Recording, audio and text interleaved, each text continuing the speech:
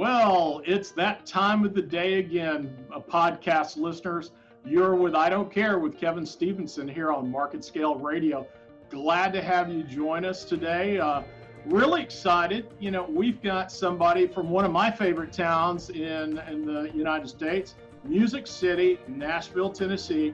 Say hello and welcome to Dr. Joseph Pizzona. Dr. Pizzona, welcome to I Don't Care. Thanks, Kevin. I really appreciate you having me on. Yeah, glad to have you. You know, we've talked a lot about telemedicine on I Don't Care from more the technological standpoint, but really haven't talked to a lot of physicians about their, hands-on practice in telemed. And I got to be honest with you, you've got some interesting aspects I really want to explore, but really, I want to let you, tell the listeners about yourself, kind of a little bit about your practice and things like that. Yeah, absolutely. So I'm originally from New York and only a physician in my family. On a whim, I applied to a medical program at Northwestern, and I guess they needed some guys from the New York area, so they let me in. And spent really all my training at Northwestern from undergrad through residency. Didn't know what a urologist was. Frankly, I thought I was going to be a pediatrician because I love kids. Okay. But I quickly figured out I don't like other people's sick kids. So had a surgery rotation and met a couple urologists. I'm like, these guys have fun. They love what they do, and they've been doing this a long time. Very academic, but yet down to earth. Everything from chronic conditions to very intricate surgeries, and so just really fell in love with the field. And decided I really loved clinical care. I really thrive in direct patient experiences. So went out into the private world, was out in Washington State for about 8 years at a multi-specialty group, and was in, a relatively rural area. Beautiful place to live, but you start seeing the challenges of practicing. How so? When you're trying to practice cutting edge, medicine, and you're in a community that struggles to attract new growth, that struggles to bring in new industries, that struggles to, keep public schools up, and all of a sudden that has a downstream effect on hospitals. You have a harder time recruiting ancillary staff. The hospitals have a harder time, making their budgets. And medicine, despite what most people think, the margins are pretty tight for some of these places. Yeah, it's not like everybody's rolling in dollars. There's big numbers thrown around, but it's not between, it's not seeing the doctors, and it's not sticking with the patients. Right. All my friends think, hospitals have money to burn. So how big was the community in Washington State where you were? So we were in Wenatchee, Washington. It was about, 60,000 people in the town proper. It was a catch area, probably about 200,000. We're really in the middle of the state, and very isolated geographically. Okay. And it was a wonderful community, wonderful place, but I could see some of the challenges. Yeah. And was that hospital aligned with a large system? It was independent. It was really trying to hold on to that independent nature, Kevin, because as we see this shift, you being aligned with Ascension, it's hard to do business unless you really are part of a larger entity. So they really had a lot of pride, and still to this day, I'll give them credit, are still an independent facility, but still with its challenges. It's so difficult doing that. I spent some time in a more rural setting in outstate Nebraska, but fortunately we were a part of a large Catholic system. And so we were able to to recruit the appropriate subspecialists, and we were able to really advance, cutting edge care that people wouldn't expect in a town of 30,000 people. And much like, your outstate, your central Washington State location, our catchment area was about 350,000. And so, a lot of people relied upon us for their primary and specialty care. So, and that just shows the kind of the dichotomy between independent hospitals and hospitals that are aligned with systems, and particularly in a more rural setting. So, well, very interesting. So how long have you been in Nashville? So I've been here about 2 years. Okay. I had a quick stopover in Alabama, and again, an area that was a little bit more rural with Hmm. sort of limited resources, and wonderful community, great people. But again, when you're in an area where there is not an influx of new industry, new people coming to town, innovation, it's a challenge. And I Yeah. and I and I contrast that to where I am now in Nashville, which is really, in my opinion, the hub of healthcare in this country. I Hmm. mean, it really is. Dallas Fort Worth might argue with you, but I understand. I understand.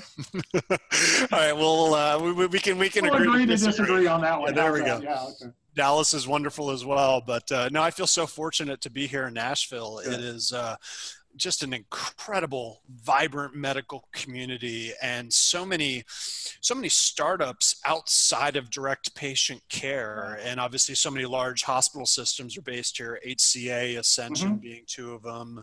CHS, LifePoint have big presences here.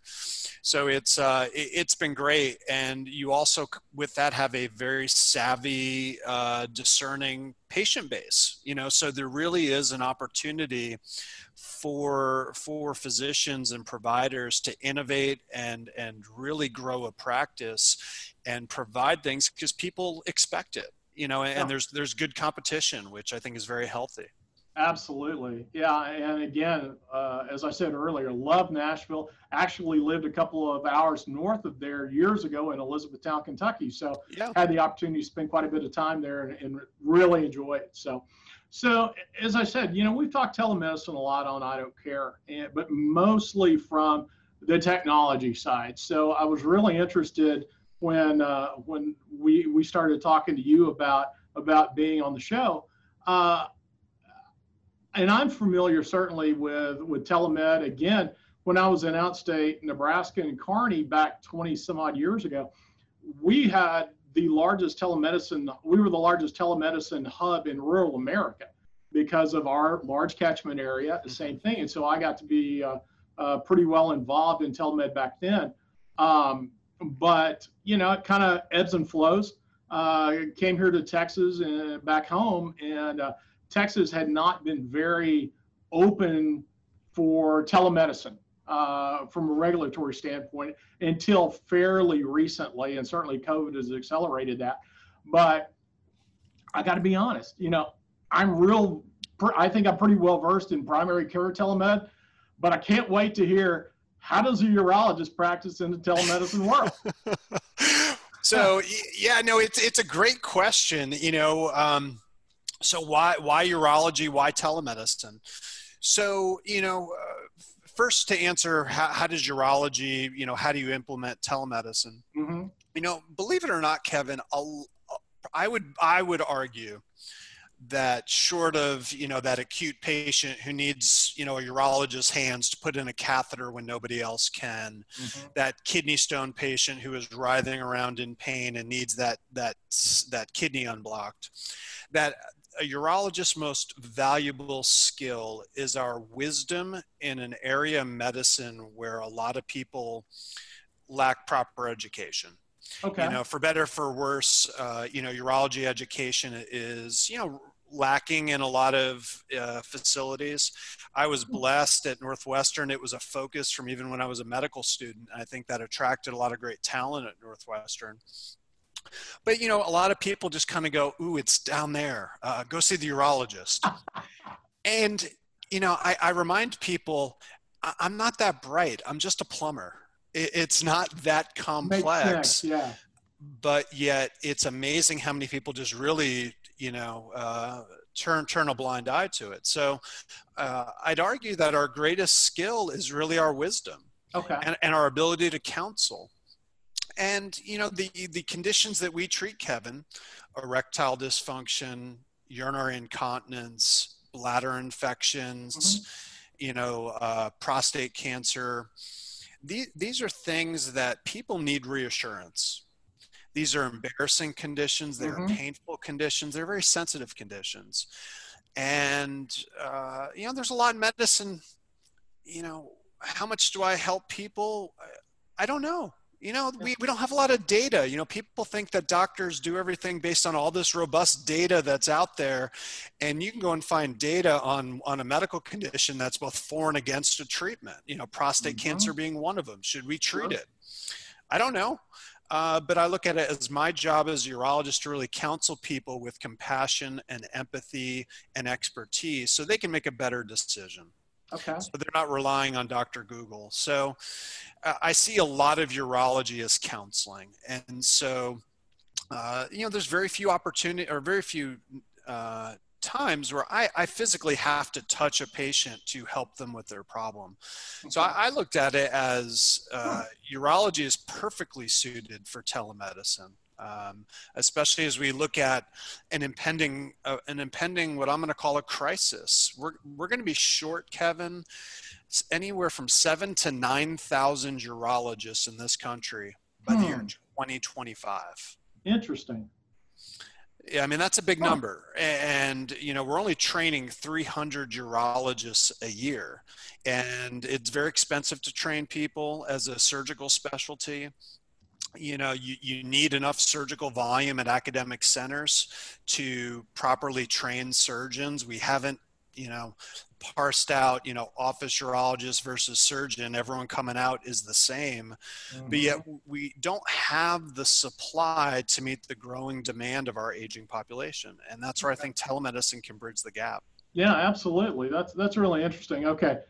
I'm going to ask a question, and why do you think that more medical students aren't going into urology? Is it because the slots are limited, or just lack of interest, or what? It's limited slots. I mean, okay. More often than not, there are more applicants than there are positions. Urology is highly competitive, and I don't know what the latest data is, but I think when I went through about 13 plus years ago, there were probably about a quarter of applicants did not get a urology spot and had to pivot and do a career change. But yeah, I mean, it really comes down to the fact that, major academic centers are the centers of where graduate medical education is occurring, especially in surgical fields. You're starting to see some of the private and more non-academic places like Ascension, like HCA, have their own residency programs, and they're going to need to, because they're not going to have doctors to work at their hospitals unless we solve this. But with urology, it's such a disparate number that we're headed toward. The way I looked at it, even pre-COVID, was I've got to figure out a way to scale me as a urologist, and nurse practitioners, PAs, and other advanced care practitioners is one way, but we've also got to figure out a better way to triage urology problems, because I look at it as an upside down funnel, and the urologist has to be at the bottom of the funnel, because again, we're the ones with the surgical training. So when you have a kidney stone, there's no doubt you need me. But if you just have, some issues in the bedroom and just want some reassurance up at the top of the funnel, I think through telemedicine, you can better utilize the workforce and also help train other providers to sort through those issues, because they're important. People care about these things and they want them addressed. Right. So tell me a little bit about your individual practice. How is it designed to be able to do that? Yeah, so Kevin, I'm really working on two different entities right now. So I've got my solo practice here in Nashville, which I just opened 4 months ago, Pizona MD, and we're really looking to digitize medicine. We are looking to streamline the process and really eliminate a lot of the obstacles that are encumbering our healthcare system. Okay. So, I utilize virtual assistants. My phones in my office are quiet because I have 2 well-trained people answering the phones, and you always get a human being on the phone. You don't just get some automated service. All of our forms are online. And, then when you come and see me, you've got my undivided attention because I have a scribe, because I have a very efficient EHR. And so I'm trying to do that to better utilize my time. But as I grow and scale, my goal is to utilize more telemedicine. As a new practice, obviously, I'm able to see everybody. Sure. But what I've also created is right now a urology specific telemedicine company called Virtue Care, which is going to be which is a direct to consumer cash based delivery system where we're going to provide expert urology care from the comfort of your home. Okay. You don't need a referral. You don't need to worry about insurance. You want expert care now. And unfortunately, you may not have access to a urologist. 60% of counties in the US have no urologist. You may have a urologist, but he's so darn busy because there's not enough of us to go around. You're lucky to get 5 minutes of his time. And as a doc who's busy myself, we have so many distractions in an office. And so I really feel telemedicine, by eliminating travel, eliminating insurance companies, by having some actual cost transparency in medicine, which is sorely lacking, you can make an informed decision and say, hey, I'll pay $89 to have an at-home visit with a board-certified urologist. And then my goal as that deliverer of healthcare in this setting is to say, I'm going to take you as far as telemedicine can go. And if we get to a point where you need somebody else, I'm going to then get you in touch with the very best urologist in your area to fix your problem. Because maybe now you need that procedure for your incontinence or enlarged prostate.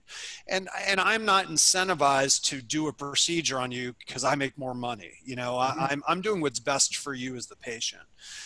And I really think that's missing in our fee-for-service system. So I really see telemedicine as a necessity, but also an improvement on what we're doing. So I don't look at this as a fad. It's something that's, I think, going to deliver better healthcare.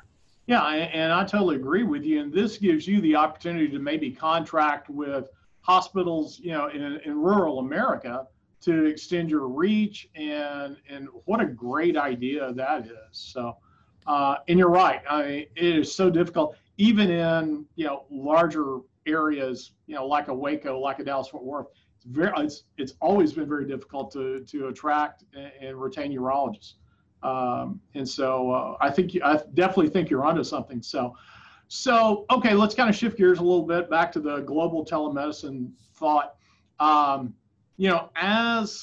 As vaccines are rolled out, and as everything starts to open back up from economic standpoint, community standpoint.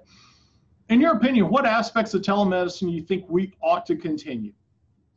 Yeah, I mean, I think exactly what I was alluding to before with the idea of anything that can be done via telemedicine, we should continue doing.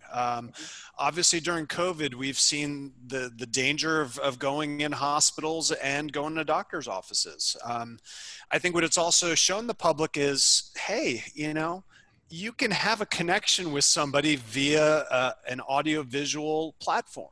I feel as connected to you right now, Kevin, as I would if you and I had met in person.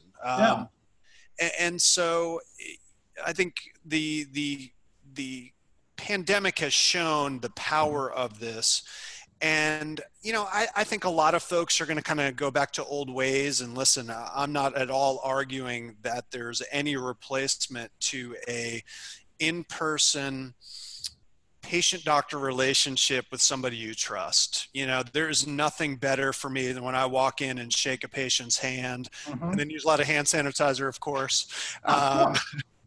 And can really, give them that reassurance. There are certainly things that you can't replace with that human touch. But we have to think smart. We have to see the impending crisis that's ahead. And so I think any opportunity to continue utilizing telemedicine, we should take advantage of that. So I look at it as we should be looking at the opposite. What are the only things we can't do without telemedicine? Good point. That's probably a smaller list. And then this way people can better discern, like, all right, I have X, I really need to go in person. This is a big Mm-hmm. deal. This is not appropriate for telemedicine. Yeah. But otherwise, there's nothing wrong with starting conversations and getting access to providers. Yeah, and I would agree with you, because this also helps healthcare as a whole push towards the concept of consumer-driven healthcare that we've talked about for Yes. decades, that nobody really wanted to make the concerted effort to push that forward. And now, with the younger generation being even more impatient than mine, Mm-hmm. they want to be seen in a very convenient environment, Mm-hmm. on their own terms. And so telemedicine certainly allows that to happen. Oh, it absolutely does. And, the biggest complaint I get from patients who've seen other doctors is I don't have access to the doctor. They didn't listen to me. I had to wait so long. It's all those obstacles we all know about, along with insurance companies. People are tired of paying these high premiums and then finding out down the road, like, oh, you purchased a high deductible plan, and I'm sorry, but you still owe X thousand of dollars for this, procedure. Absolutely. And so I think, well, I know we need more cost transparency. You look at what they're doing at I believe it's a surgery center in Oklahoma, where you go on their website and you can see, all right, a hernia repair is going to cost me X, and my gallbladder surgery. Yeah. That's fantastic, Kevin. That is what we need, because, for too long in medicine, it's been this monopoly money. It's, doctor says, I'm going to order some tests. And the patient says, well, does my insurance cover it? Yeah, I think so. All right, let's do it. Yeah. And then the patient starts getting all the bills behind that. Yeah, yeah, absolutely. Yeah. And I mean, listen, as someone who just opened his own practice, I mean, it is confusing. I mean, you have all these different carriers, and they go by different names, and each person's plan is specific. And so, I mean, most of my staff's time right now is figuring out who's eligible for what, who we're in network with, Absolutely. and all for a profit-driven industry. I mean, I don't know if we should be rewarding that aspect of healthcare in a profit-driven setting. I mean, I'm all in favor of incentivizing innovation, incentivizing new surgeries, quality new of care. medications. Yeah. Exactly. Yeah. But for something in which you're just skimming off the top, we need to fight that. And that's really what I'm trying to do in the long term here with this direct-to-consumer telemedicine in the specialty setting. Yeah, very interesting. Yeah. Well, and you're exactly right. I mean, you think about healthcare is, one of the very few industries that, you're buying a product, you don't know what it costs you. Yes. And so, I remember, years ago trying to even figure out costs back in the, 25, 30 years ago, of a specific procedure. So difficult because everything was convoluted. Fortunately, we've come a long way, but we still haven't come far enough to where, a consumer can basically, shop services by cost, quality, reputation, whatever their parameters might be. And so, but, hopefully someday we'll get there. And honestly, I think that's one of the positives of the pandemic is the impetus around telemedicine, and really making, that's just one of the many innovations that have come out of this that I think are just going to do nothing but be a benefit for everybody. So, well, hey, any final words? No, I mean, Kevin, I appreciate the opportunity. I agree with what you said. What I'm going to challenge everybody is to, we've got enough hatred in the world right now, and we've got a lot of negativity, and there's no doubt this pandemic has been devastating to lots of folks, and at the very best challenging for the rest of us. But I have a lot of hope. I have a lot of hope, and I really want to second what you just said, that I think this pandemic, there's a silver lining in that it has sparked innovation. And so I'm really excited to see where healthcare is going, and I really hope it continues and forces forces people and the public to take control of their healthcare decisions. You've let your healthcare decisions fall into the hands of these other entities, the insurance companies, large systems. You've for too long said, whatever you think, doc. You know, we have a very savvy public out there. And so I'm all about engaging patients, educating them, and being a resource. And I challenge all of my colleagues out there as well. You've got ideas, I know you do, and I'm looking for good partners here, and I know you're out there. We're so beaten down, you're so exhausted, and you feel that there's no hope, but there is. And I was there not too long ago. You know, I'm here today because I went through challenges, and I wouldn't be the person I am today. I wouldn't be doing the things that I'm fighting for if I didn't go through those tough things that are in medicine. So, that's the truth. So I'm very grateful for the opportunity, Kevin, to chat with you, and I'm really excited to see where telemedicine's headed. Yeah, as am I. And what kind of host would I be if I didn't allow you to, give us your website in case somebody wants to engage with you? Yeah, absolutely. If you want to reach out to me directly, you could just shoot us an email. It's hello@pazonamd.com. That's a P-A-Z-O-N-A. And that'll just get an email over to me and my staff here in Nashville. If you're interested in learning more about our telemedicine, the company's name is Virtue Care. VIRTUCARE, and the website's myvirtuecare.com. We are currently piloting in Tennessee, Alabama, and Florida, and we're looking to quickly scale so we can deliver this fantastic care from the comfort of your home in all 50 states. Well, that sounds great. Well, again, Dr. Joseph Pizzona from Music City, telemedicine urologist. Boy, you've just got a lot of identifiers right there. Thanks so much for being on I Don't Care today with me. And listeners, remember, you know how you can access us. We're on live on Market Scale Radio every Friday morning at 9:30 Central Time. And then soon thereafter, we're dropped to Spotify and iTunes.